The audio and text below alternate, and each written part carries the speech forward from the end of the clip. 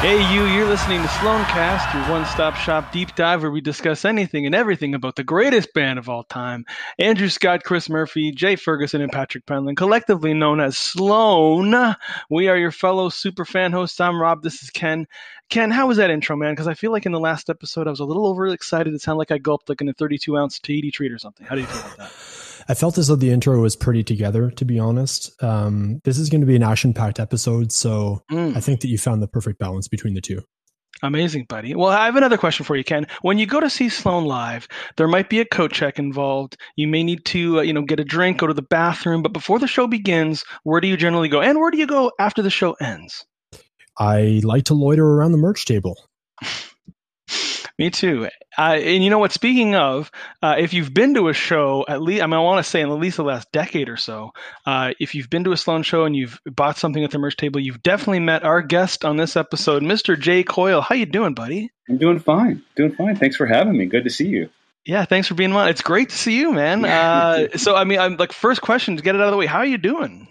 I'm actually doing very well. I'm very fortunate that the pandemic hit, and obviously we had to cut our tour short, and all the other bands that I work with and all the other stuff that I do is remote anyways. So I didn't really skip a beat. It shut us down as a family for a little bit. We were not able to go out and all those other things that everybody else does. But I cannot complain. I've been very fortunate. And I'm curious, I feel guilty not even knowing this, but where are you in the world? I'm in Nashville, Tennessee. Oh, amazing. Yeah, I moved here in 2007.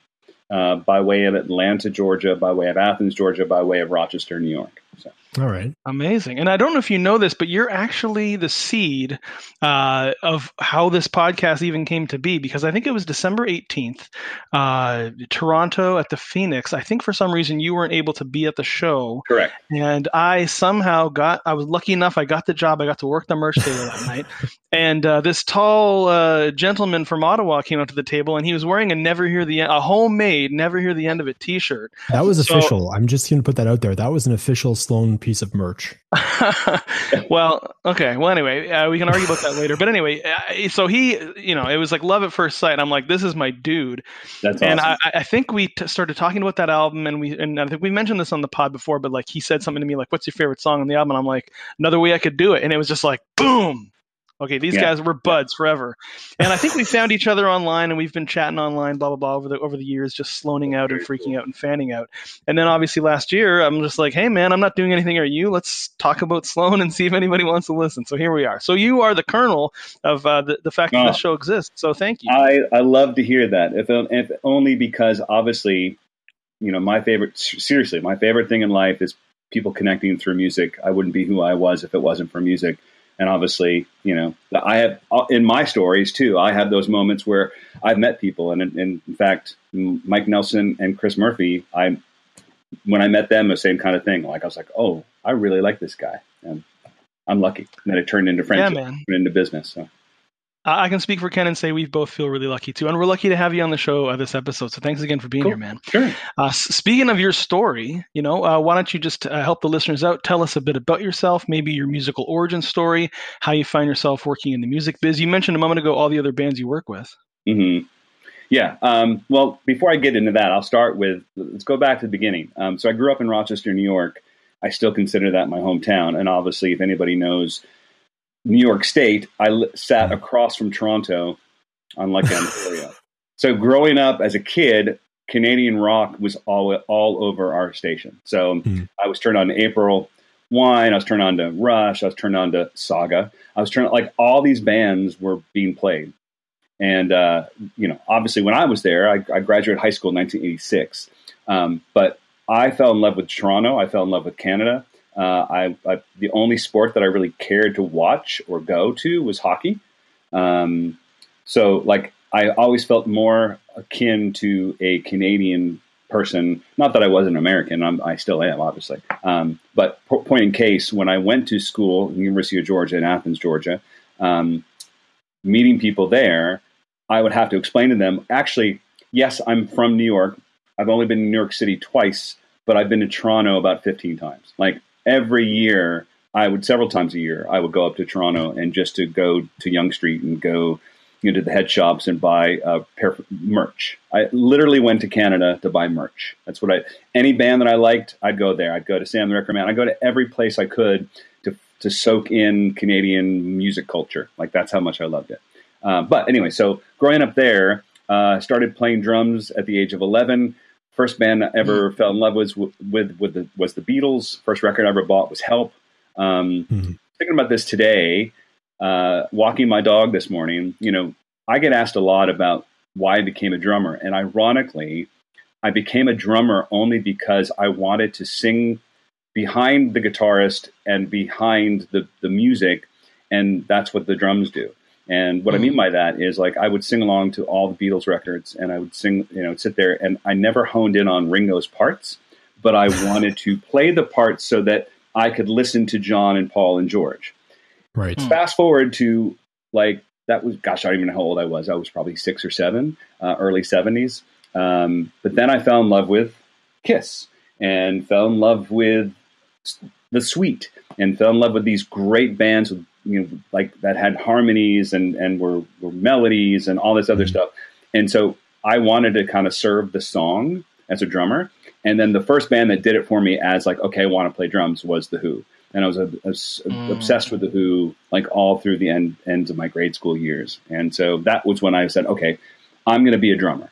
And so started a band in 7th grade, grade 7, as you would say, and just never looked back. But long story short, even my first record that I bought turned me on to not just the music, but the way that the band presented themselves. So looking at Help, well, Help is a soundtrack to a film. So instantly my brain was like, holy shit, like, it's not just the music. It's not just these 4 guys, but look, I can see them in Technicolor.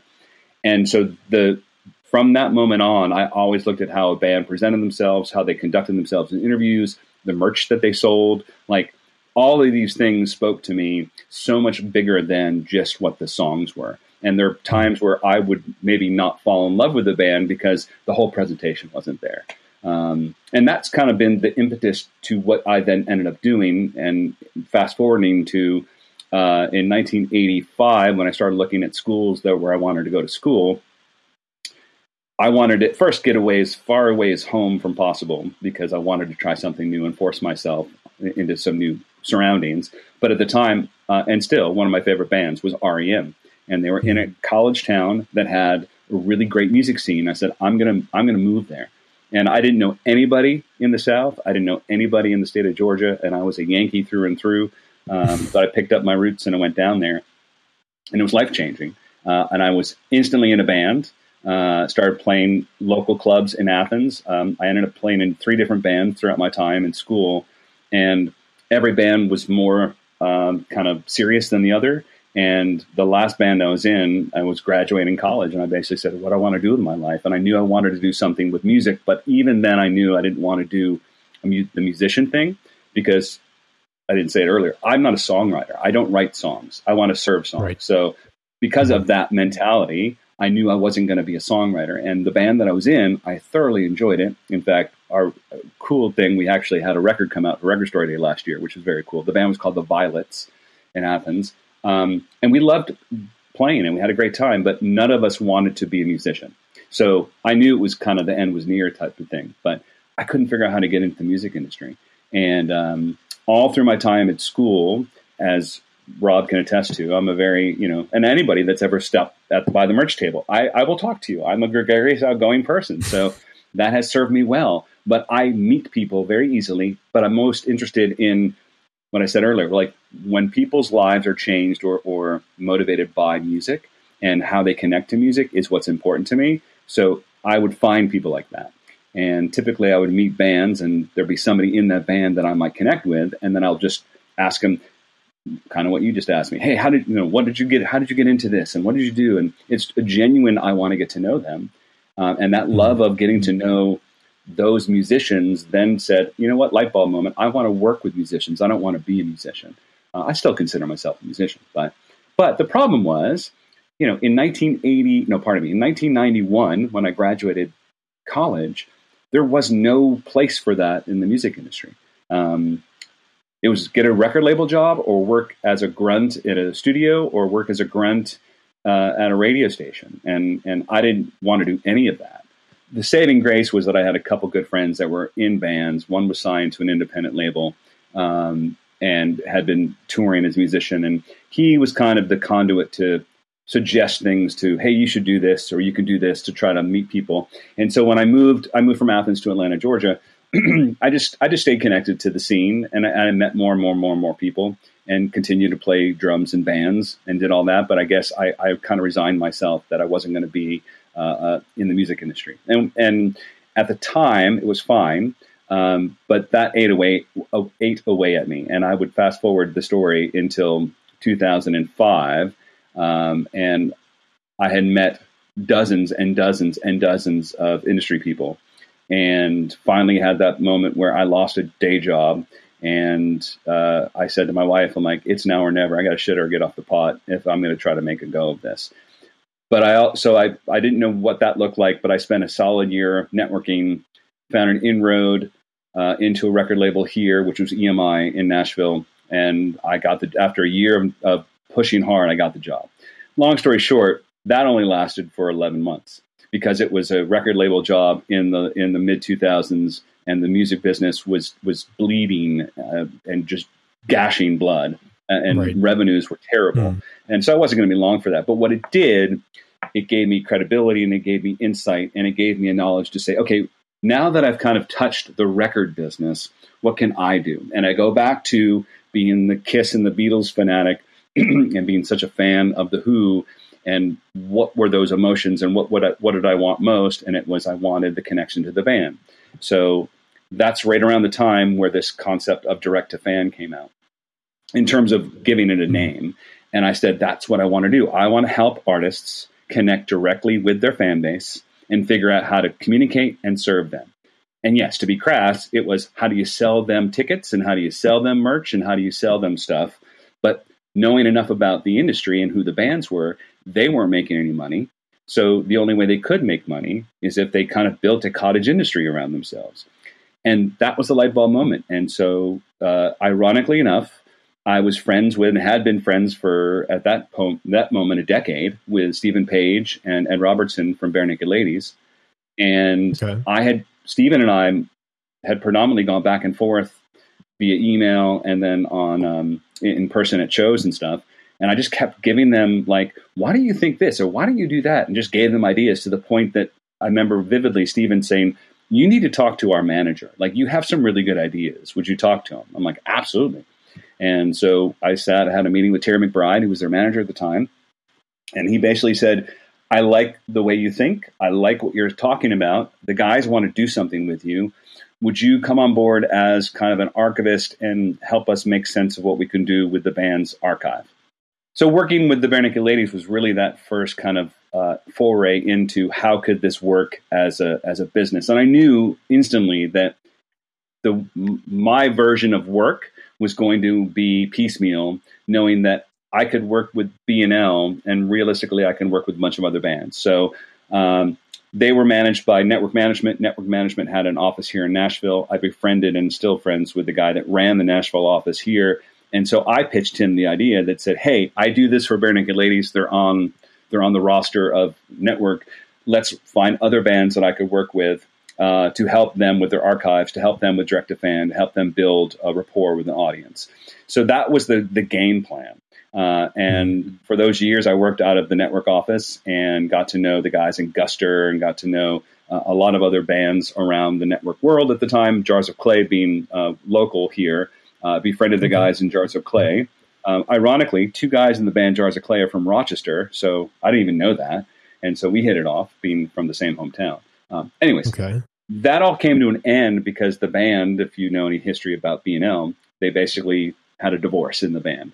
And when the divorce happened in the band and Stephen Page left, I literally was the bastard child that was kind of said, well, there's no place for you anymore, because that band was going to basically going to break down their business and build anew.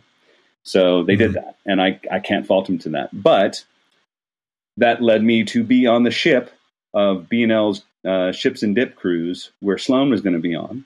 And Sloan was one of my favorite bands at the time. And I had previously met Chris Murphy on tour in Atlanta in '98 on the Navy Blues tour. I think it was '98. And then I met Mike Nelson in Nashville when I was still living in Atlanta at the Never Hear the End of It tour. Pardon me, the Action Pack tour in Nashville.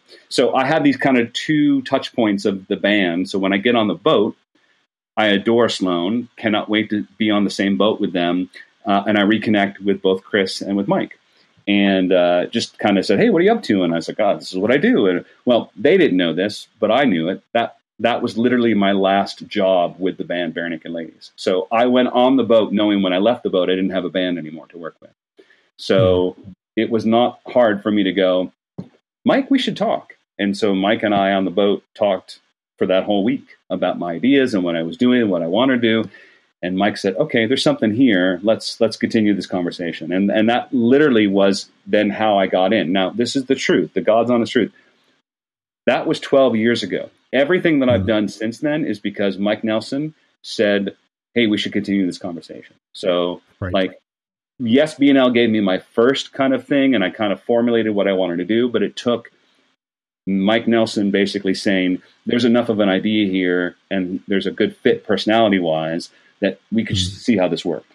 And then that June, I'll never forget it, June 2009, I sat down at a bar during an afternoon somewhere in Toronto with the guys and Mike. And they said, tell us what you want to do. And it was like, I gave them my sales pitch. Here's what I envision. Here's what we can do. I had a whole document of things I wanted to do. And, obviously something worked because the answer was, okay, let's try to figure out how you can come on board. And so I was instantly part of the team, and that's just evolved over time.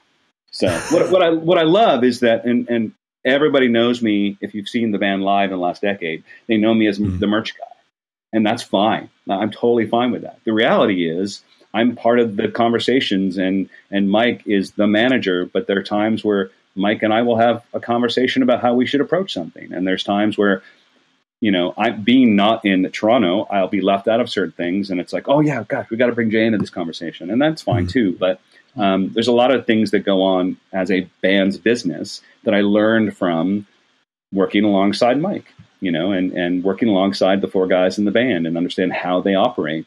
And that's been the best case study and the best real life schooling I could have ever gotten. And through that, I've been able to work with literally dozens of other bands and teach music industry and teach artists to do what I do. And I love that. So Sloan gave me so much in terms of what I've been able to do as a business guy. And they're my brothers, and I consider them family. And at the same time, as Rob can attest to, I'm a total freaking nerd for the band. I love the band. I'm a super fan, and I was a super fan when I met Chris Murphy in 1998 and drooled all over how much I loved the band. It was the first time I finally saw them, having fallen in love with the band from seeing Underwhelmed on MTV's 120 Minutes, things like that. It's just I can go on and on, but it really comes from the fandom that I had from the band, and then I got to know them as people and as a business, and that attracted me even more. And to this day, there isn't an album that we put out that when I finally get to listen to it, I'm like, oh my God, this is the best thing they've done. Oh my God, this is the best thing they've done. Yeah. Well, and that stability has got to also be interesting to you from a business standpoint. You're not just working with guys who are a professional band and out there touring and changing their crew, for every single tour, but, even, apart from the four core members of the band who have been the same since 91, the crew itself has persisted over many tours, and it's easy to build a base on what this band has done. Yeah, there's. I always say to people, because there's what's it like touring? And blah, blah. I said, look, the touring is a rolling family. There's 5 guys on stage and the 5 guys off stage, and the 5 guys on stage, since Gregory came on board for the Never Hear the End of the tour. It's been the same 5 guys. And before that, to your point, obviously, for 30 years, it's been the same 4 guys. And then the crew, you've always had, basically, not always, but for the most part, Mike Nelson has been around. He took over management duties, I guess, in the mid-2000s, early 2000s. Early 2000s, Chip Sutherland, from Chip Sutherland. But he was alongside Chip, and he was running the show on the tours, and so he's been around. And then outside of that, it's been Mike basically building a team of people that he can rely on and trust with the livelihood and the execution of that tour, which is the main way that band succeeds and survives as a business, is our touring mechanism. So it's been great. And I've been fortunate because people like Mike and then Kevin Hilliard and myself, and that's a solid team. Now we've got Cam on board, who's the front of house guy. And then we've got Harris, who is a guitar tech. And, we've had a Navy Blues group chat that we always start up a group chat. So we're all connected to each other on tour. And that started when we started our touring for the Navy Blues tour. It's still active today. We still communicate as a family on that thing. And some of it's just jovial, picking on each other as you would with a brother. And other times it's like, hey man, we miss you. Hey man, this happened today, and it's just, there is a true family vibe that goes on within the band, and we support each other, and, we're human, which is fantastic. And like I said, that's a kind of case study too. Like the bands that I work with outside of the Sloan world, they all know that Sloan is my family, and they know that if I have an opportunity to tour with Sloan or tour with somebody else, Sloan always wins. If I have an opportunity to work on a Sloan project versus somebody else, Sloan always wins. They're my go-to. But ironically, a lot of the bands that I work with besides Sloan are fans of Sloan. So I get to work with them because they go, oh, wait, you did that with Sloan? Yeah. Oh, okay, cool. Well, I'm a fan of Sloan, so I've seen that before. Or that's how I met this, I met the drummer from the Posies, who's a friend of a friend, and he and I struck a great friendship in 2009 on my first tour with Sloan. To this day, he's still a very good friend of mine, but he got me to work with the President of the United States of America. Through my traveling with Sloan, I met the guys in Letters to Cleo, and I met the manager from Letters to Cleo years and years ago, and we kind of rekindled that friendship, and they're like, well, we want you to help us like you helped Sloan. I'm like, okay. So I can't stress enough, Sloan has given me my business, which is just a huge win. But at the same time, I'm still such a nerd for the band. And it's such a musician's band. I mean, we've talked about this before on the cast as well, but it's, one of the references that I like is that story about Jet approaching Sloan on I believe it was the Action Pact tour, right? When the DVD was made, when Sloan was touring the States, opening up for Jet, that Jet had a big wave of popularity based on their iPod commercial when iPod was still a thing back in 2003. And Sloan was kind of taken aback to learn that Jet had basically formed around their mutual enthusiasm for the band Sloan, or that was the catalyst for their success. And I think that's one of the factors that interests me the most in their longevity, as well as their ability to influence other musicians even 30 years into this shit. It's not like this is some upstart that's really making waves or something. These are guys who are set in their ways. It's 30 years in, but they're still garnering accolades and respect from their fellow musicians. So it's a fascinating point. I think one of the most fun I have on tour, beyond the traveling brotherhood, if you will, and not every moment's obviously rosy and peachy, just like any family would be living in close quarters for that long. We're all human. We laugh a lot. Don't get me wrong. We laugh a lot.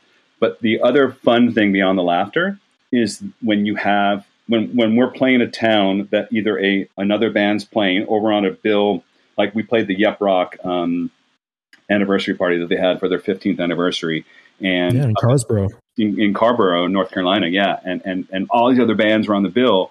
Just to see other bands love Sloan is a really, really cool feeling. To see other people go, wow, we love you, or verbally tell you, man, I remember when we saw you on this tour. And so I've met a lot of fans that are, musicians themselves and well established in their own right, and they're still drooling over how much they love, the band, which is very cool. And on tour, there have been plenty of nights where, so-and-so from this band's going to come on after the show and hang out with us and jump on the tour bus, or my favorite story is the Milo Ackerman, who is the singer for the Descendants, jumped on stage and did a cover of the band did a band did a Descendants cover with Milo, but like all of us were like little kids because we just adore the Descendants. And Milo was like, he was talking to me before the show. He was like asking me all these nerdy questions because he's such a super fan. And so that's been a friendship that we've had. And so he came out on the Navy Blues tour. He came out to see us in Philly, and he missed the first part of the show because all he was doing was talking to me at the merch table. And that's because he wanted to ask me a million questions about the band. Like, that's what I love, is that I meet people like somebody like Milo and a singer from a well-loved band, The Descendants, who, trust me, is playing like huge venues now in their quote unquote, semi-retirement days. And it's like, he's at the merch table asking me all these questions about the band. It's like, that's crazy. But it goes back to what I said earlier. Like, that's what I love most about being a music nerd, being such a devoted music nerd to bands that I love and meeting other music nerds. And sometimes they're corporate people, and sometimes they're just casual, normal people, and sometimes they're musicians who have wealth beyond I would ever see, and they still love the band, which I think is cool. Yeah. But super cool.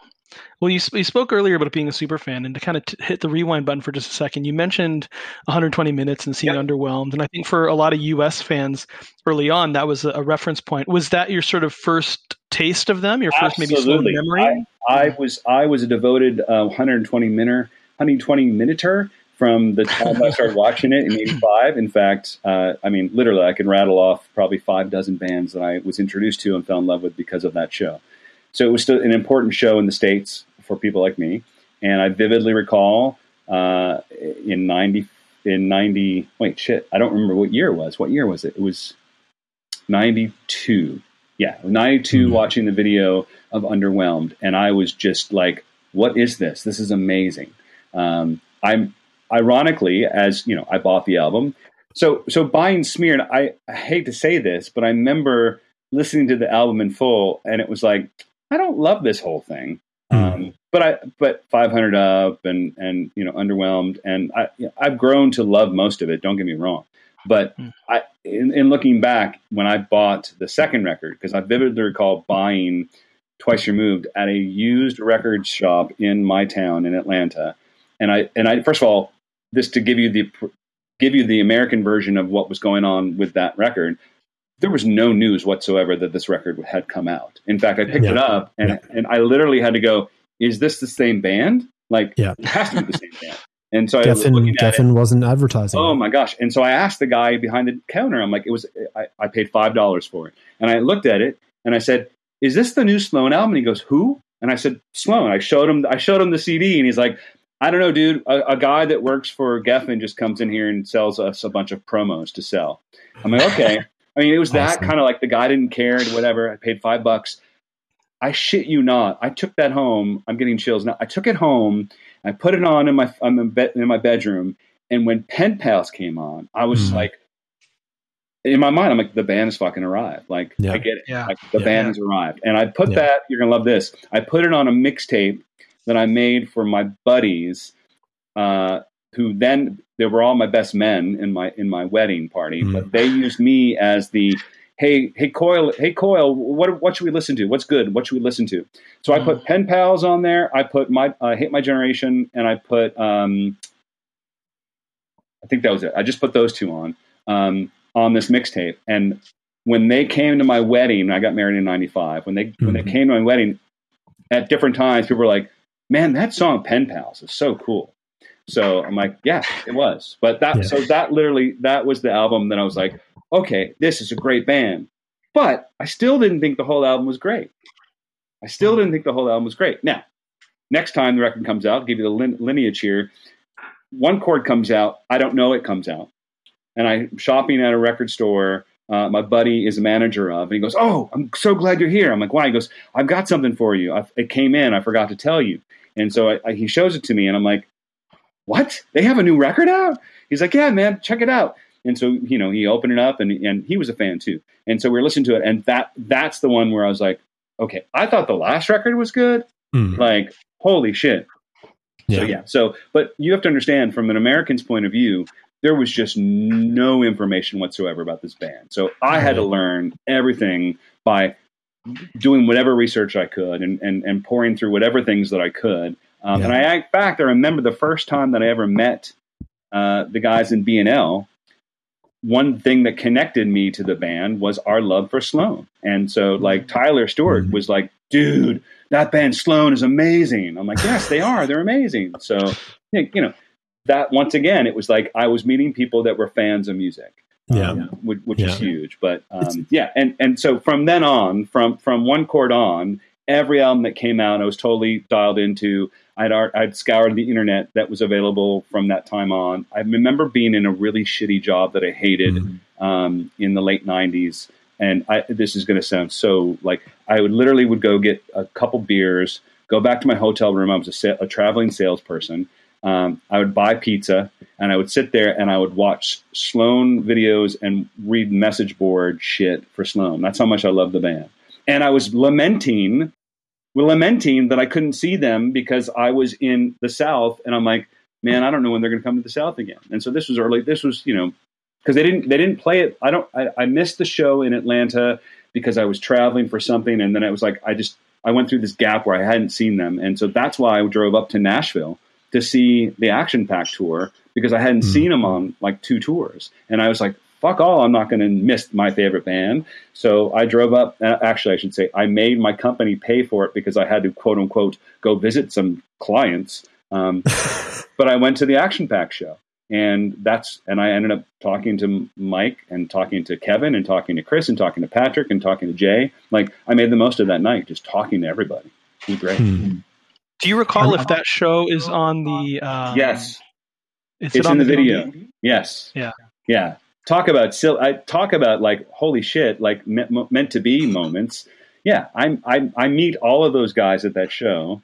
There's certain conversations that I had to remind other people. I'm seriously not going to mention them, but there's some conversations that were had that left an impression on me in a good way, but they weren't positive conversations. And I was like, that's interesting. That came to be played later. But meeting Kevin Hilliard and the whole filming of that, and then ending up in the edit of that video. Yeah, you can see me in the audience for one of the songs. I'm not talked to or anything, but like I can see myself in it. I'm like, oh my God, there I am in 2004. Oh God, that's so sick. But yeah. I was gonna say, Jay, we got to find that section of the DVD to kind of put it out on social media or something. You have to let me know where you are. Help me out. I forget what song it is, but I'm wearing I'm wearing like this green looking shirt. I mean, I say looking because it's like green and white, and it's kind of got a pattern on it. But it was my shirt to try to look cool because I wasn't in the music industry, and God knows I wanted to be in the music industry type of thing. But anyways. we've interestingly enough, we've had some people on our Sloancast Instagram message us and be like, hey, I'm in the Keeping the Tour Alive DVD. Like, this is me in that scene and stuff. And it's so cool to hear that feedback. And to just kind of, I hear you on the, the traveling salesman story there. I mean, like, I remember for me personally, like I moved to Toronto in 2006 and, I was in a job I didn't love and in a relationship that was really difficult and blah, blah, blah. And I remember moving into my place. I didn't have a bed, and I'm eating like a pizza and a pop in the middle of the floor in my new bedroom. I have nothing there, and the only thing I cared about was getting my internet hooked up so I could see the new episode of Never See the End of It. Oh, you God. On YouTube. That was the only thing I cared about. I didn't give a shit if I had anything else. I needed to have YouTube. I was a fan glued to YouTube when those things were released. In fact, if I remember correctly, it was all leading up to South by Southwest. That's right. And at the time, South by Southwest was a dream. I was like, ironically, since, no lie, literally, I've been to South by over a dozen times since then. And I've moderated panels and been guests on panels. So like, it's just funny to put myself back into like, oh, Sloan's playing South by. That's so cool. And yeah, they played in 2007, and that was the time that I went there too. And you were speaking earlier about Milo and other kind of super fans from other bands seeing them. I remember one of the shows there. You looked around and it was everybody from like the Fucked Up Guys to Yoko Cassiono. So you name it. The audience was other musicians and other fans. So yeah, super cool. And I wanted to quickly just speaking of Kiss and Beatles fanatics, if anyone has ever met the guys in the band, like not only are they, the greatest band of all time in our opinion, but they're quality human beings, who go out of their way to treat their fans, really well. Kevin Hilliard, for example, is known to kind of run around and help people get autographs after the show. And so you talked about meeting Chris and Mike, but what were your first impressions of Sloan, like when you first met the guys, meeting each guy, for example? Sure. Well, going back to the conversation I had in Atlanta with Chris Murphy on the Navy Blues tour, it was a venue called The Point, total merch moment. I had to have a T-shirt, and they did not have anybody selling merch that night. And I'm like, so I wait till after the show. They walk off the stage, and I'm just talking to them casually. I vividly recall having conversations with all of them, at least telling them, hey, my name's Jay. Just thank you guys for coming back to Atlanta. This is the first time seeing you. Been a fan since 92, blah, blah, blah. But Chris and I started this conversation because at the time, the buddy of mine who had the One Chord to Another release, who was a manager of a record store, he and I were flirting with the idea of having a power pop convention in Atlanta and to basically just have a bunch of bands play. And at the same time, we're talking about opening a record store. So I was talking to Chris as, hey, I'm dead serious. I want your advice on starting this power pop thing. Would Sloan come and play? You could be our headlining act. And then also I'd love to pick your brain because I want to open up a record store. And we were toying with the idea of starting a record label. And could I just reach out to you sometime? And he whipped out, he goes, yeah, that's fine. Let me give you my email address. And so I whipped out my wallet and I had a business card of mine and I just turned it over and he signed with a Sharpie, and I swear I still have it somewhere. I told Chris that. I told him this whole story. And he's like, well, that was nice of me, kind of, self-depreciating type thing. And I said, yes, it was nice of you. I said, of course, I never emailed you. He said, why didn't you email me? I said, well, I didn't email you because it never happened. Like we never put the things together. So I would feel shitty if I reached out to you because I didn't have anything to talk to you about. He's like, you could have asked me about music. And I'm like, yeah. So anyways. So my impression of Chris was that he was very humble. He was very kind, willing to talk to a nobody. And when I told him my ideas, he was like, sure, let me give you my email. He's the one who said, let me give you my email address. And then when I met Mike Nelson, I got to tell you this part of the story too. When I was in Nashville, I went to the merch table, as I'm apt to do, and just struck up a friendship talking to the merch guy. And I kept asking more and more questions. And then I finally asked him one thing, and it was like, well, who does this? And he goes, well, that's me. I'm like, well, you're selling merch, but who are you? He goes, well, I'm actually the manager. And I was like, oh my God. I'm like, I'm so sorry. I don't mean to demean you. He's like, no, you're not, And so once again, fast forward to I'm the merch guy and I'm part of the team. And it's the same thing where people talk to me and I know it happens. They're like, well, how do you know that? And I'm like, well, because I'm part of the team. Well, you actually work with the band? I'm like, yeah. And so many people assume the person selling merch is just some guy they hired locally to sell merch. Yeah. And it's like, no, I'm with the band. Oh, okay. And it's not an ego thing for me at all. I just try to establish, no, when I'm telling you something, it's from genuine knowledge. It's not because I'm assuming. And same thing, when I'm asking questions, it comes from, we want to know. I do a lot of market research on tours. So if you've ever talked to me at the merch table and we're talking something, I log it away for when the band says, I wonder if the fans would like this. I'll say yes or I'll say no, because a lot of the times I've actually asked those questions in the merch table. So that's always fun. But my impressions of meeting the other guys are kind of be standard. Once Jay and I got to talking about record collecting and record shopping, I love talking to Jay about that. Full disclosure, when we go on tour, there isn't a town that either he or I already have our eye on a record store that we want to go visit. So Jay and I spend a lot of money on tour buying vinyl. Patrick is such a funny guy, and getting to know him was fun only because there's the commonality of music stuff. But I just remember meeting him before I worked with the band. It was probably no different than you guys, where sometimes he comes out and sometimes he doesn't, and he's friendly and amenable, but he kind of then cuts it off. And it's just his personality. Jay and Chris, obviously the most talkative of the bunch. So I fell in fast with those guys. And meeting Andrew was like the quiet thunder. I remember meeting him at a outside restaurant in Atlanta, before the Between the Bridges show at the Cotton Club in Atlanta, and I really had nothing to say to him except for how much I loved Between the Bridges, and said, I'm really looking forward to seeing these songs live, especially yours. And he's like, really? And I said, well, because at the time I heard that that's when he was bringing out the piano, and it was, playing that in the set, which brought something completely different to the last time I saw them. So we're just having those kind of conversations, and I could tell, he's agnowledging, oh, you're actually appreciative of something. And it's not just you want to shake my hand or something. And Andrew's I've enjoyed to get to know Andrew the best, only because his kids are older like my kids. So there's that kind of kinship and being older. He's also been very, very sweet to my boy, Finn. And my youngest is a boy. And just whenever Finn has been around, don't get me wrong, Chris drools and loves all over my son.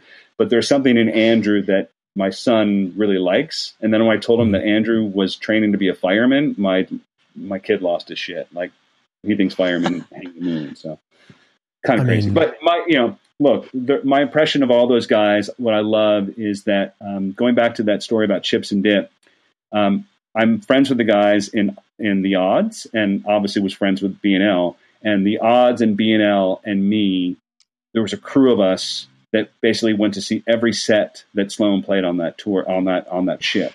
To the point that I remember being with Chris, with Craig Northey, myself, and Pat Stewart, egging Chris on during a set.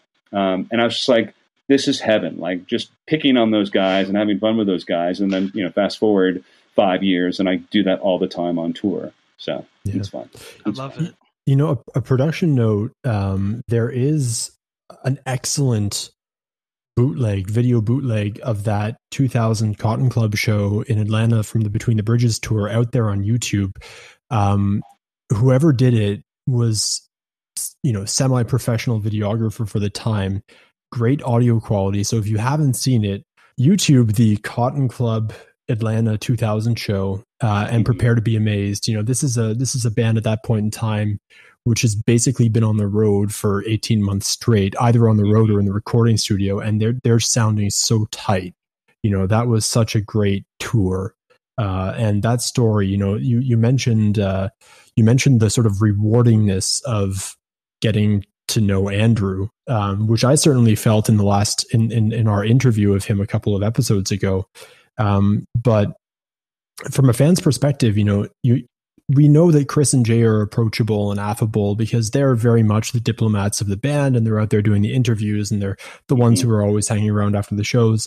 But at the same time, I feel as though it's such a refreshing experience as a fan to just exchange even just a couple of honest words with Patrick or Andrew after a gig, and just being, eye to eye and not really aggressively going at them and trying to get their autograph or whatever. And, I think when you do that, you can really get through to their genuine sense of humor and their genuine personalities. And these are just like four dudes who are out there doing their work, doing their job.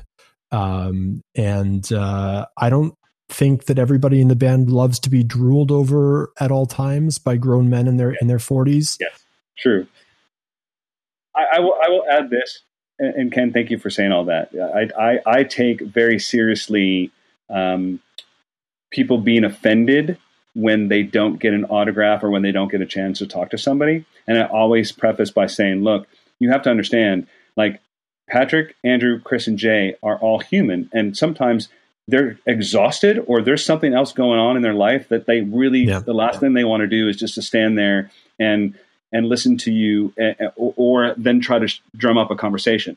But never, ever, ever, hear me this, everybody in listenership land, never misconstrue that they don't appreciate it, because there isn't a band member that I haven't had to go dig into the bus and go, hey guys, I know you don't want to come back in, but can you please sign this for so-and-so? And they'll absolutely say yes. And there have been moments where I'd say that and they're like, oh, fine. You know what?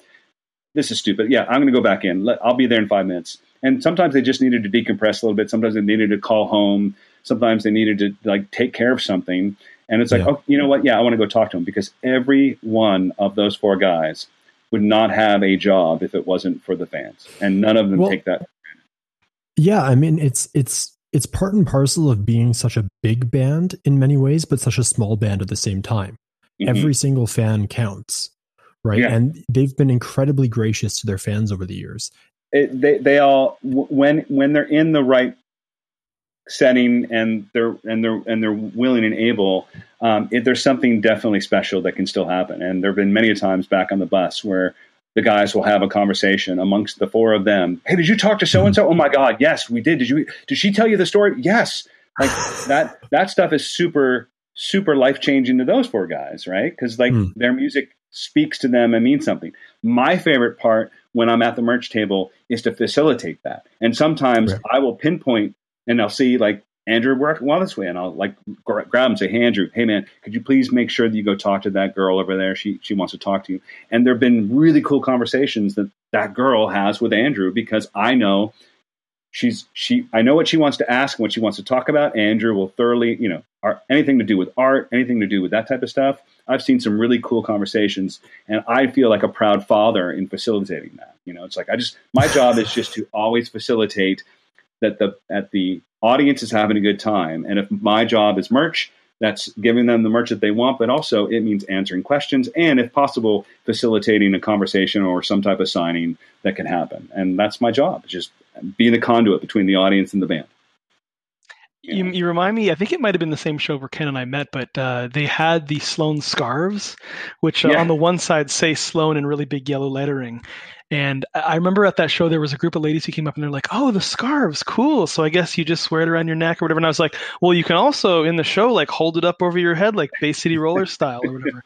And they were like, "Oh," and all four of them bought one. And then I remember them coming out after the show and they're like, "We held it up the whole show. We hope they saw it." Like they were so proud that they were there to do that. So yeah, I love that. Yeah. That's fantastic. Jay, you touched earlier upon sort of your experience going from album to album in the 90s, getting to know this band. I'm a firm believer of the idea that your favorite album of the band doesn't necessarily also have to be your favorite tour of the band. Is that your experience as well? Do you have a favorite tour from an insider's perspective? Yeah, I don't have a favorite tour because sadly, no two tours are alike.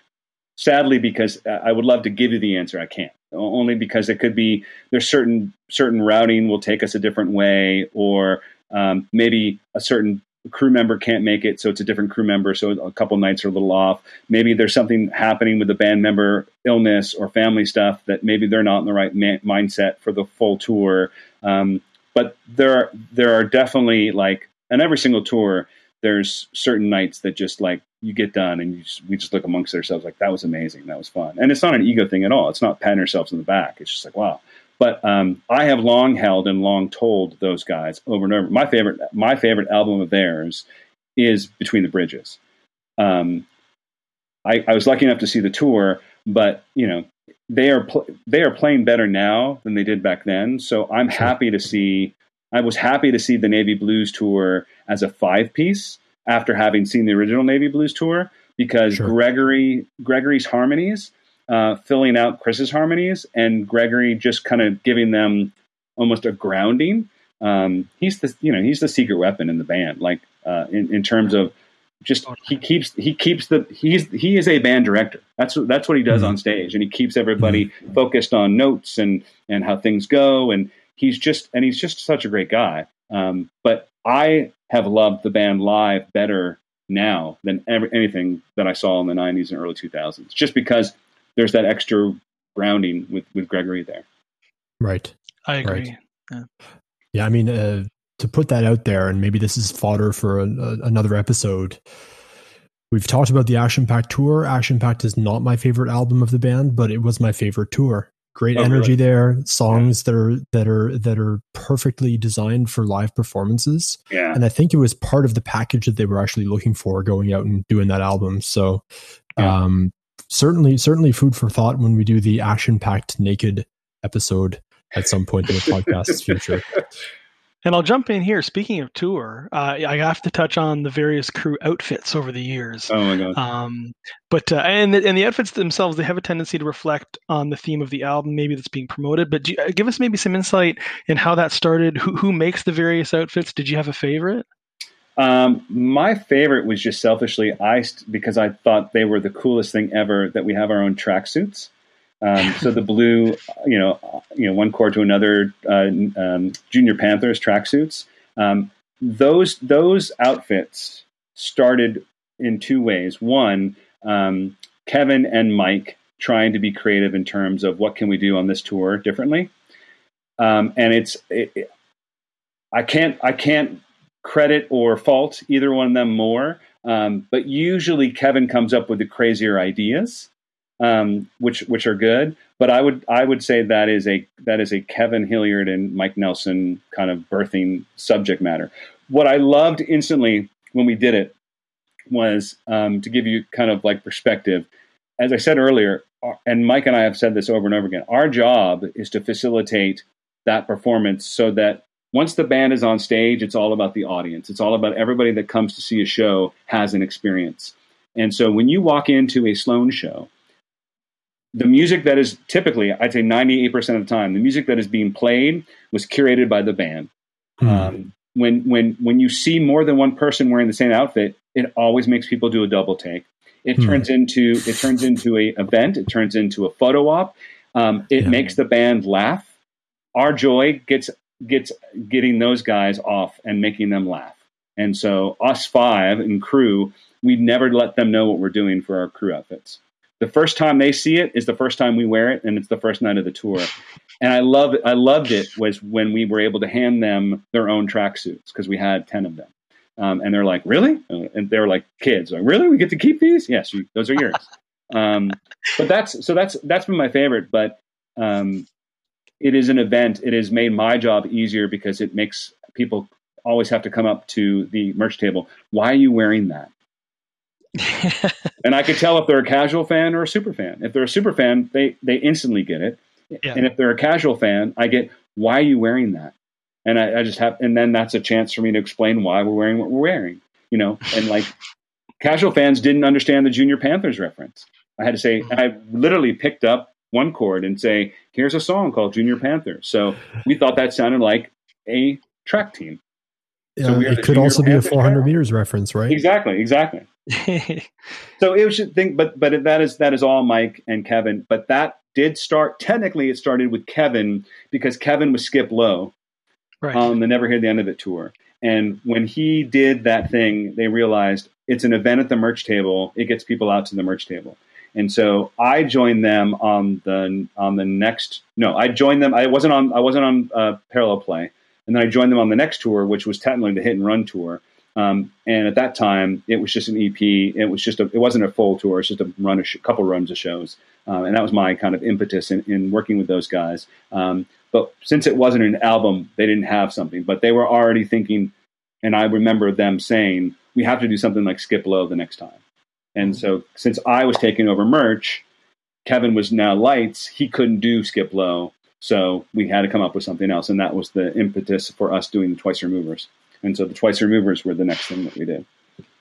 And I recall there being purple jackets on the double cross, and the Commonwealth. Everybody looked like a dealer in Vegas or something. Yeah, exactly, car dealers. Yeah. Have there been any cool moments where, I don't know, you guys are in Medford, Oregon or something, and you're all walking down the street in big blue jumpsuits, anything like that, where somebody's like, hey, what the hell came to town today? There were definitely, yes, that tour alone, there were definitely nights where we would go out and we would say, okay, put on your jackets or something. And you might have one or two dissenters, but for the most part, it was kind of a let's be stupid because we can type of thing. Medford, man, Medford is one of those things. I love those days off only because then it's like, what are we going to do? And Kevin, to his testament, every tour he has some event that goes on that's just for band and crew, and sometimes it's karaoke night, and sometimes it's oh god, what was it? I forget what the game was. It wasn't poker. Was bowling?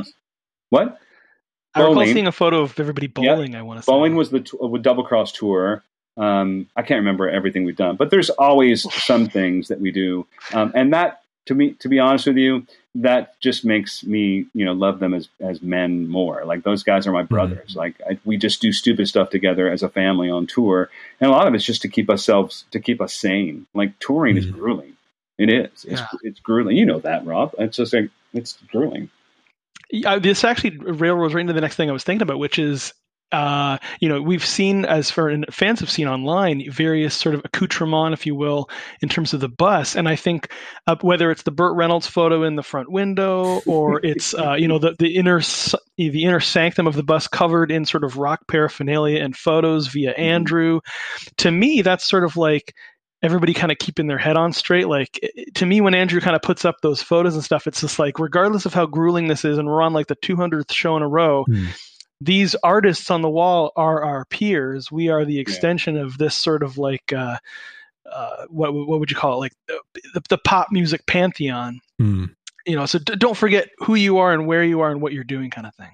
Well, yes, and a lot of that is it's Andrew going out at the start of a tour or bringing books from home. He'll go to a used bookstore and just pick up a bunch of photo albums, and then just start making a huge collage. So what the inside of the bus is basically a huge collage, and it's welcoming, because then it's not a bus, it's an art installation, and then it becomes this is what Andrew does, and he makes it our home. And so, yes, little things like that make it a really cool environment.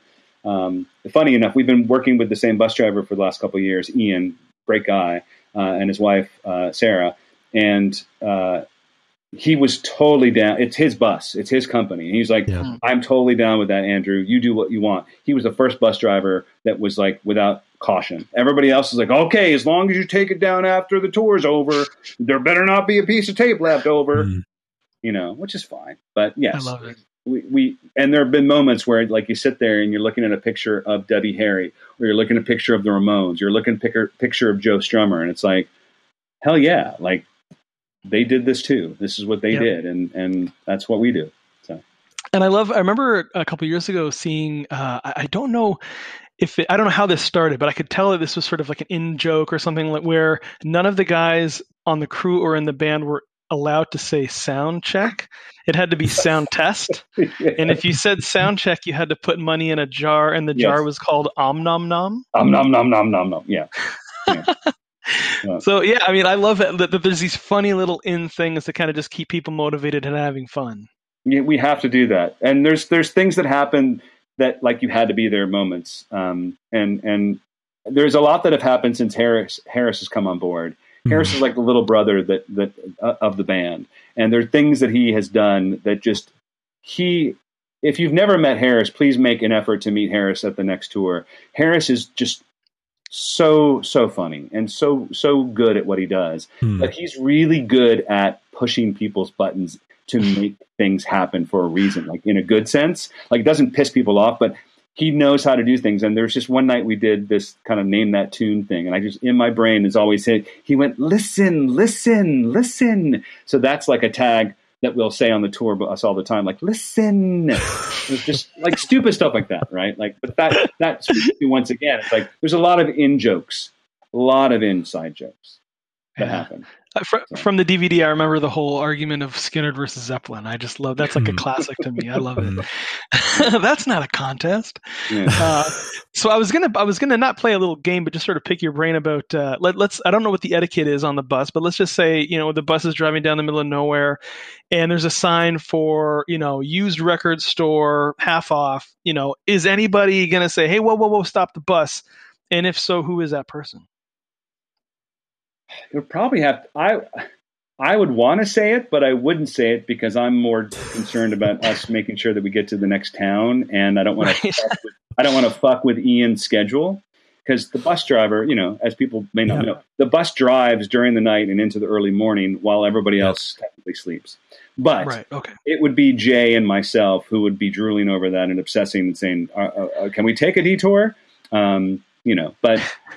Being a small business, I would keep my mouth shut. But that's not to say that there haven't been times where somebody said, "Hey guys, between here and here," like on the last tour, on the Navy Blues tour in Texas, we stopped at the place where Andrew did his fireman training, That was one of the coolest experiences because we got a firsthand tour and we got to walk all over their stuff. There's video for Cola Wars that was created out of that when they were doing the firemen in training were doing their training exercises, and there's literally huge mountains of flames. And so Chris and Harris set up this shot of Gregory standing there, and it's in slow motion, and you just see the flame kind of coming from behind him. That was edited into a Cola Wars promo thing for Gregory. But that day was like, it was Andrew sharing something with us that he went through that was really cool. And it was just like, I would have never seen that. And that was out of the way. And it got us into sound check a lot later. But that's a perfect example where it was like, no, that we need to do this. This is a really cool thing. So kind of to redirect your question, it's like there's not a lot that would detour us or stop us from getting to the town as quickly as possible. Just because once we get to the next town, it gives everybody a sense of, okay, now you have X amount of hours free to do whatever you need to do. And for me, that might be I have to do my other work and I teach, so I'll have to. I have always squirreled away a lot of times during the day to go answer students' questions or even hold live classes because I teach for Berklee School of Music. There are music industry courses I teach online. And so the guys might still be asleep or they might go have lunch with somebody. Chris is famous to go have lunch with a cousin. He seems to have 150 cousins out in Eastern Canada. But like I'm always having to go to the hotel or squirrel away to do some work-related stuff because Sloan is part of my work, not the only work I have. Whereas everybody else, predominantly, Sloan is their work, the only thing they have. So, yeah. And on the flip side of that, sorry, go ahead. No, I was going to say that's why it's important to keep the ball rolling. Okay, sorry. Perfect.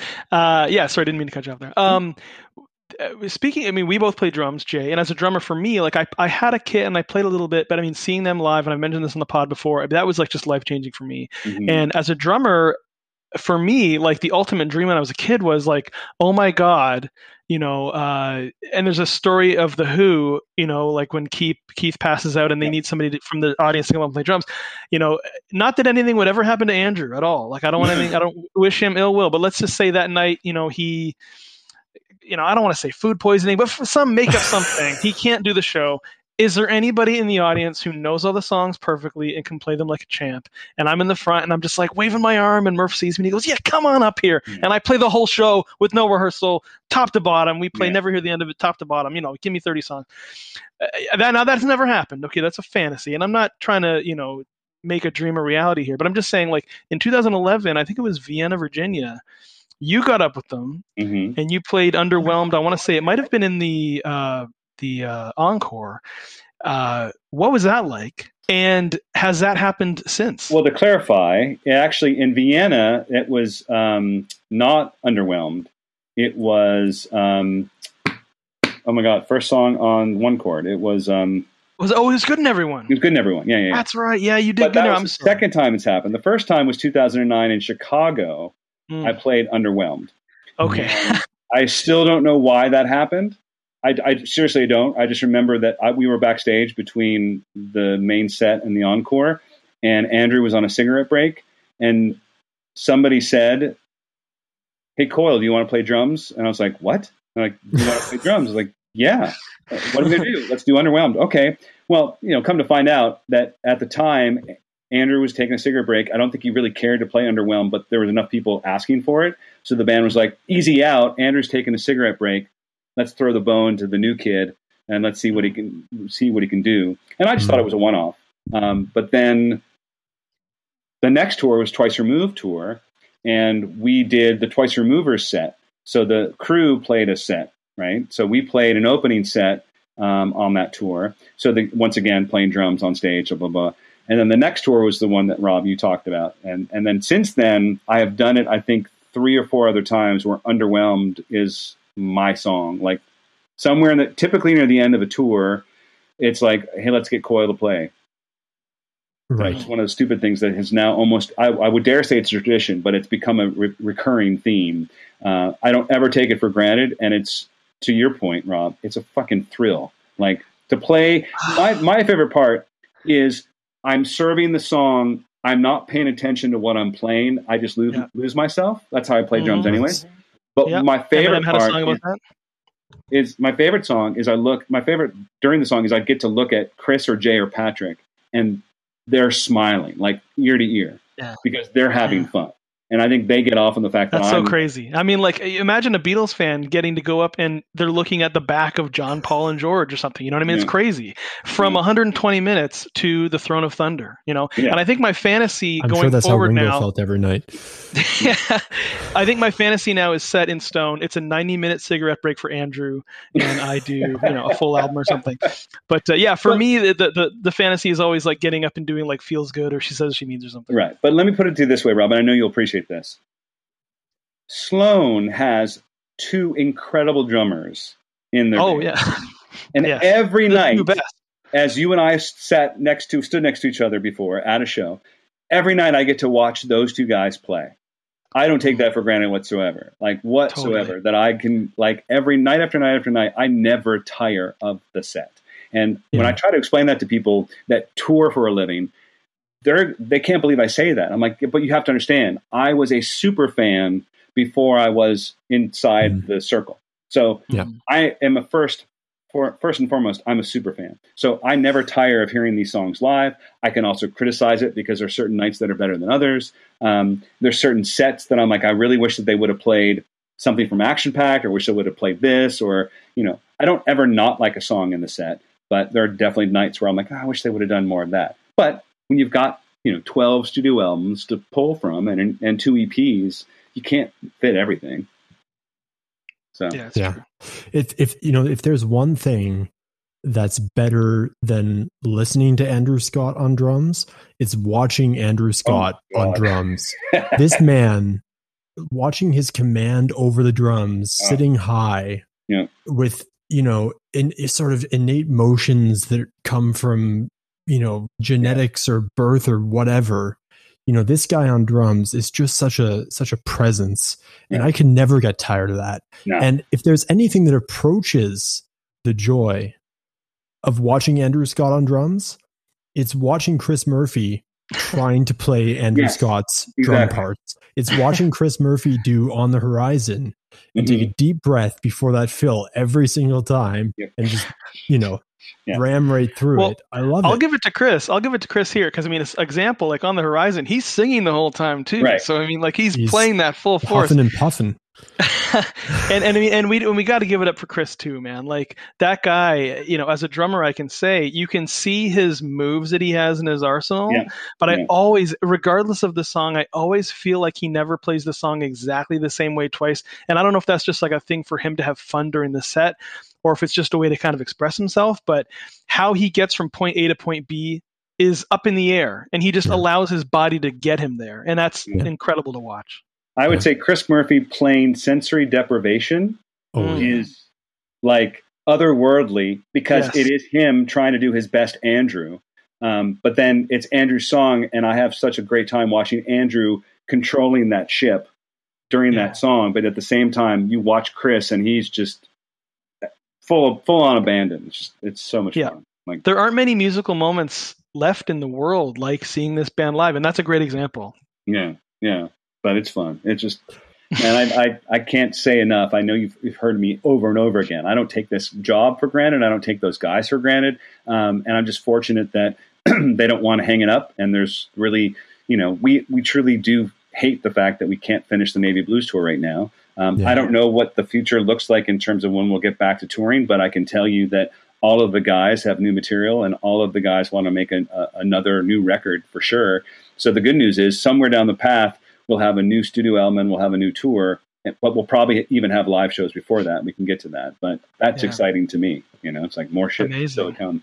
Okay, well, let me just steer the old ship and dip, if you will, into talking about merch a little bit, if you don't mind. Like, I just want to kind of pick your brain a bit in terms of how does that process work?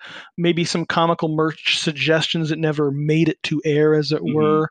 Anything like you just mentioned a new album, but anything that you were aware of that's in the Sloan merch pipeline. Do you have the skinny on reissues, that kind of thing? Yep. Well, as far as reissues go, I truly can tell you that I don't know what's next because obviously we just did the Navy Blues one, and in the canon next would be obviously Between the Bridges, but we haven't done Smeared. So that's still, now I also know that the guys, ironically, technically we've got the template And technically, Chris and Jay have already in their brains kind of formulated what each possible kind of collection could look like. And I've also know that Jay has told me that, or actually, Jay has told me that he thinks a Pretty Together one would be really great. There's a lot of good content for that. Yeah. But Give me that. We have to get there, right? So, but no, I don't. And truthfully, we're a small business, so like the only reason why this stuff doesn't come out quickly, it's because we are a small business, and it takes a lot of energy, both time and money, to create the stuff. And you don't want to saturate the market, obviously. And we don't want to saturate them. We do have a limited market. Now, I get this all the time. Why don't you press more than 1,000? Or why don't you press more than, and like, the reason we press what we do is we've figured it out. That's the sweet spot. Could we do more? Yes. Yep. If we do more, there's a chance that exclusivity won't be there, something won't work, and we'll be stuck with something, or we'll spend too much money and we won't get it back enough for us to go then on tour or do something else with it. So there's business decisions behind most of the things that we do.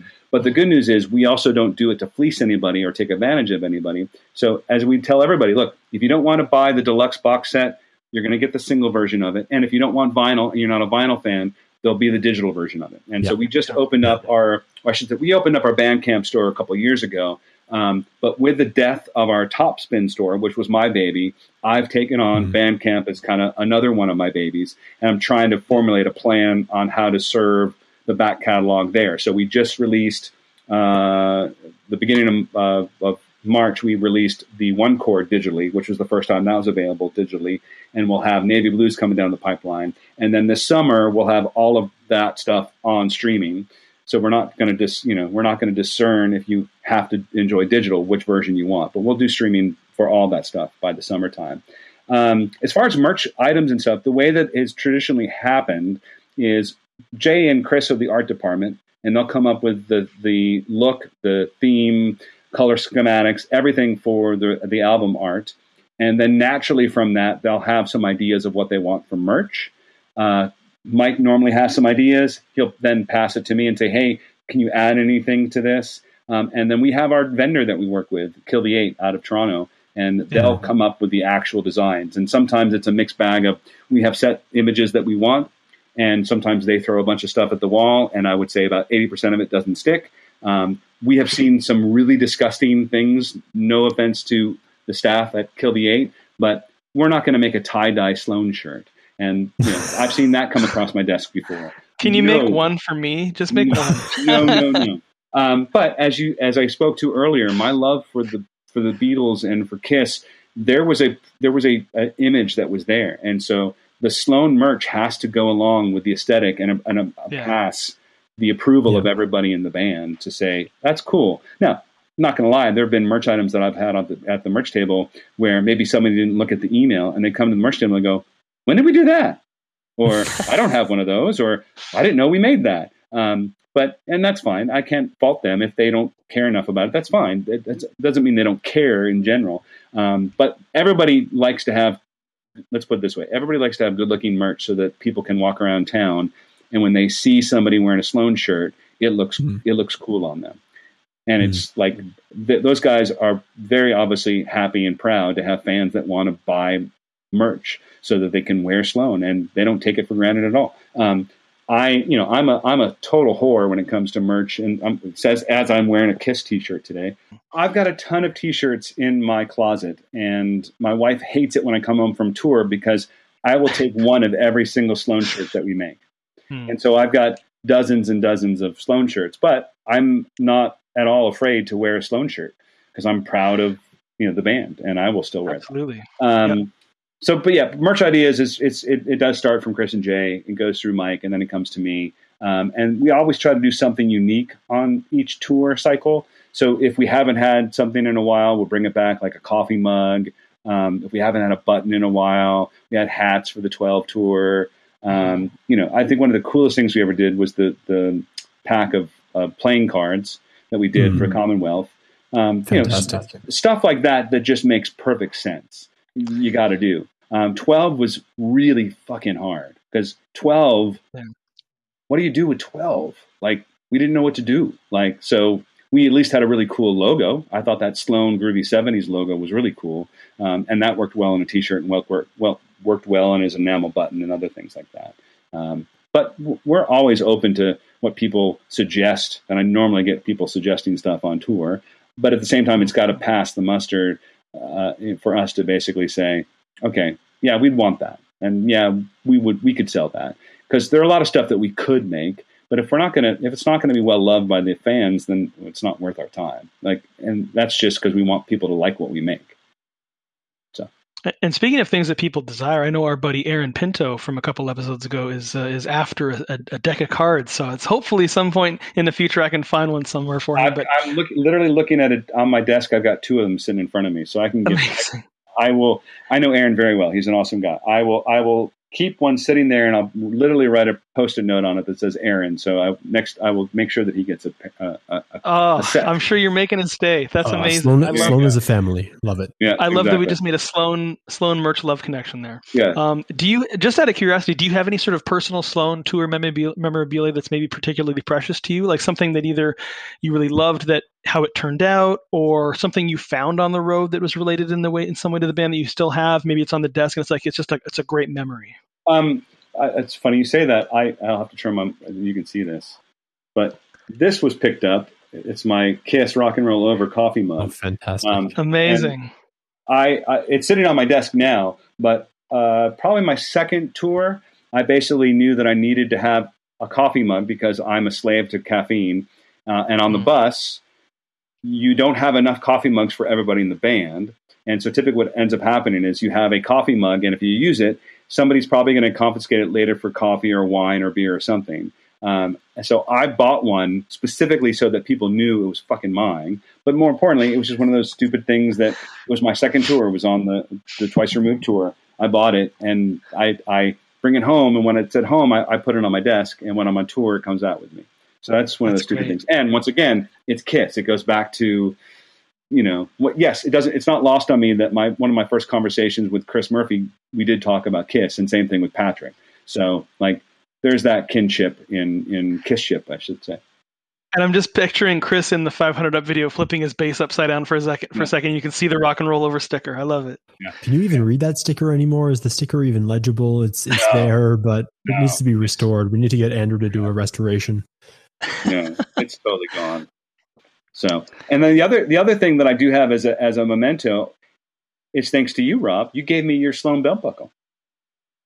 Oh wow, amazing! Did you forget that you gave me it's the logo from A-Side's Win, and you said that's right. You said, Jay, I don't wear belts like you obviously wear belts all the time, and I do. So you said here's, and so I that's one of those merch items that I've never ever seen. You're the only one I've ever seen it on, and you gave it to me. So. Yeah, I remember. It's probably because I'm my waist is a 38, so just a belt isn't doing anything. I my pants are holding the belt buckle up, So I think, whenever I find anybody with some Sloan kinship or whatever, I'll try to, pass something along or whatever. And when I'll say for myself, one of my little mementos is when I did merch that time, Kevin came up to me and was like, "Hey man, I made you something." And it was a little white headband, and he had screen printed the old school Sloan logo, on the inside of Twice Removed, onto this little headband. And I still have it. And it's just I love it. It's so precious. Yeah. But truthfully, I'm not going to lie. Like I said, I come home from every tour with a stack of vinyl. Every freaking tour I go home and I amass a couple dozen copies of different vinyl that I find. Traditionally, it's used. Traditionally, it's probably from the 70s or 80s, and I try to pay as cheaply as possible for it. But I have, that's what Jay and I do. And I love to go record shopping with Jay, and just one of those stupid things that I do to keep myself sane on tour, and at the same time, I've gotten to know Jay really well, so it's great.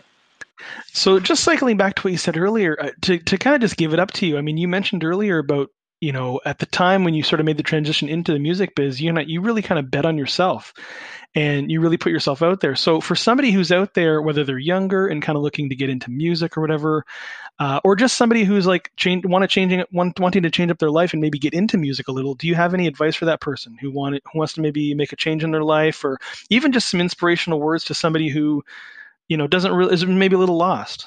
Yeah, I would say this. I knew from that first record I bought that I fell head over heels for music. even before I was a musician, seeing live music, the first show I ever went to was Cheap Trick's Dream Police tour. First time I saw live music, I was like, okay, this is it. Everything I've done has fallen into my interpretation, my translation, my communication with what music speaks to me and then others. So I always tell people, like, you have to stay true to what makes you, you. And for me, it was, I knew when in artist management, you call it your hedgehog principle. And so for my hedgehog principle, the way that I work alongside Mike with Sloan is my job is to super serve the super fans. So that facilitates itself in a myriad of ways. But I had to identify what I was really, really good at. And to be, I say this in my artist management class, you have to know that you are uniquely made to do you do a lot of stuff great, but there's one thing that you do that nobody else can do. And you have to hone in on that. And if it's something to do with music or the music business, then you know you can find a way in. And truthfully, yeah, I made my way by just constantly asking questions and constantly making friends and meeting people. And then I kind of came up with, I think I could do this, and I know that I'm the only person that can do this. I'm going to do this. And that takes a lot of betting on yourself. And there's going to be a lot of rejection, but that's absolutely no different than the four guys in Sloan making their first demo tape and having Chip Sutherland say, we need to find a label that wants to put you out. We need to find somebody who wants to work with you. And there was a lot of rejection, and there's always a rejection. Even leaving Geffen, there's rejection, right? But for somebody trying to get into the music industry, you have to really hone in on what specifically you want to do. And having taught music industry for the last 8 years, the problem I have, or I should say what the problem that most students have, is they really don't know what they want. So my advice is really, really, with pure clarity, figure out what you want to do. Now, here's the great news. Sometimes that can evolve. Sometimes that can change. And getting the job at the record label, and then working for Bare Naked Ladies, and then working for Sloan, and then teaching music industry. And, here's a little news flash. I just started a record label. So like these things are happening because things always change, but I'm always true to what do I want to do and what can I do the best at. And it's not that I don't take no for an answer, because I do have to take no for an answer, but I just know that this is how that I have to be. And I've been so committed to music and the music industry and scenes and fans for so long that I do that best. And to hear people like yourselves appreciate that and tell me, feedback, hey man, you were so nice at the merch table. Thank you so much. Like that's all that to me is the benefit. Like I know that I'm doing the best I can for those guys every night and hopefully making people happy. We're both very thankful, not just for what you do, working for the band and obviously getting their name out there in a way that wouldn't have been possible without your support in recent years. Not only for creating the experiences that you do create at live shows, and that I've personally been able to savor over my last 2 visits to Canada, my last 2 Sloan shows, but also for being the genesis of this podcast, as I learned today, and not having been able to do merch at the 2018 Phoenix show. So thank you for that one. No, happy to. Yeah. Happy to facilitate that. And I speak obviously on behalf of every listener when I say I think you are super serving the super fans with this guest spot today, sir. Absolutely. No, I was excited. I told everybody in my family that I was doing this. I was so excited. They're like, really? That's so cool. It is. It's like I'm one of you guys, dudes. And it's just, I happen to now be inside and help the business stay afloat and move forward. And that's a huge benefit. But yeah, at the end of the day, I still get to go home and listen to the same songs that you guys do and get to, when we put the B-sides out on vinyl, I was like, oh, finally we're doing this. Thank God. It's just, I'm excited too. So I appreciate it. And speaking of listening to songs, well, I'll just finish off with this thought. Is there a song from the sort of Sloan canon that you either haven't heard them play live or haven't heard in a while, and on an upcoming tour, let's say they're doing a new album and they've got a set of, classics or sort of hidden gems. Is there a song in there where you're like, you know what, I really would love to hear X live? Haven't heard that in a while, or I've never heard it. Well, because I love the first, obviously I came on board so early. And I've seen now with the reunion or reissue tours, I've seen all those records in full. There isn't anything that I go, oh, I wish you, but I do find, and you hit on this earlier, Action Pack, Ken. I am a huge fan for action packed in a live setting. Not that the record isn't a good one. It's not a solid record to me because it misses Andrew. Sure. And I do think, it goes down the pure rock lane. So there's some personality missing. As an experience, I don't think Action Packed is the best, but I love the Action Packed songs. So therefore, Ready for You. Oh my God. Every time that's played live, like if you ever see me at the merch table, you're going to see me like singing and screaming and clapping and like anything from Action Packed. Gives me, I just, except for one song, I can't stand Backstabbing. Cannot stand Backstabbing. No. Do not like it. That's a mountain of annoying. But even Pretty Together. Pretty Together was not my favorite record. But yet as those songs have been pulled out, things like The Great Wall. Oh my God, that when I heard that live, I was like, so I think those two records need to be experienced live for you to totally get the record. And those are the only two albums I think that people have problems with when I talk to fans. But a lot of people love Pretty Together because, it's got The Other Man on it. And that was an entry for a lot of fans. So we will be getting into that in more detail in our next episode of Sloancast. Nice. So fans, stay tuned. Yeah, Pretty Together coming up. Yeah, Pretty Together coming up. Prospects of a possible Pretty Together box set in the next years. I'm trembling in my boots here. Years. Yeah, in the next years. Yeah. The last thing I have to say this because this is a super important info that really endeared me to these guys. When I started working with them, we started having conversations, and my heart is for archival reissues and really telling the story in the full version of things. And I'm a total nerd for that. Chris and Jay are literally in battle for the largest and the deepest archive of their own material. And so I love when I sitting in a cafe and we're talking about a reissue, and it's like, well, I have this. Oh, you do? Well, I have this. And it is like two brothers bickering in a very loving way, but they challenge each other with what they have. And if you listen to the Murder Records podcast and they're going through their collection, you can hear it because Jay will go, well, I have that. Chris, do you have that? Or, well, I think mine's a red copy. Ooh, I don't have that. I love that because it speaks to so much the love of each other, the love of what they've created, but at the same time, they believe in it, right? So they believe in what they've done, and it's not at all for them to feel important. It's just they truly do appreciate what they've built and created. And as a fan, I love that because that means that anything and everything is there. So that's the best news. I've never heard, well, we don't have a copy of that. Everything that they've ever done and every song that's ever been created, it's in some form or fashion in the archives. And so that means that we'll continue to have really cool reissues as we move forward. Amazing. Well, you can take my money, guaranteed, every year. I'm out there. It's that Futurama meme forever. Yeah, take my money, man. Well, Jay, thanks so much for being on this episode. It has been such a pleasure. So kind to join us today. Any final thoughts at all? Anything you'd like to leave us with here at the end? I would say this, seriously, anybody that's listening to this, if you have not taken the time to introduce yourselves, just introduce yourselves. I joined on the Facebook group. There's I think it's the Sloancast, not the Sloancast. It's the Sloan Selection group. Yep. I went ahead and I threw myself into it and basically said, please let everybody know I'm here. I truly do feel like the conduit between the fans and the band. And so if there's ever a question or a concern or feedback, I take that very seriously. So don't ever hesitate to reach out to me at the merch table. And on social media, you can find me, Music Geek Jay on Instagram. And you can always find me on Facebook and stuff. But I want to be there for fans.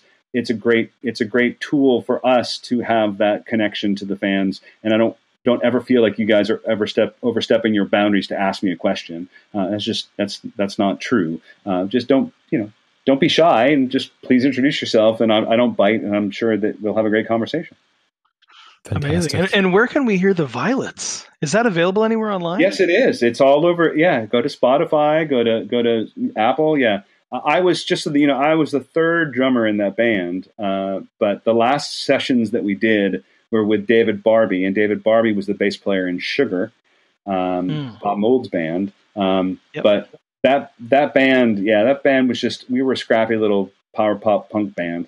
We weren't a punk we weren't a punk pop or pop punk band, but we were a power pop punk band. But it was fun. I loved it. And so you can hear me play drums on that material by digging us up on there. There's a collection called Athens, Georgia, 1988 to 1992 that we put out for Record Store Day, and that lives digitally too. So you can find that. Checking that out. Thanks, man. That's awesome. Cool, man. Yeah, it's fun. All right, guys. Great having Jay on the show today. Thank you for listening. Don't forget to check out the Murder Records podcast, obviously, and Murder Records HQ on Instagram, Sloancast on Instagram. And we will see you, listener, next time when we chat with, we'll save our guests as a little bit of a secret here. But you know what? We're going to be talking about Pretty Together, like Ken said earlier. So we will see you on the next episode. We'll talk to you then. Thank you very much. Have a good one. Hope your dreams have come true.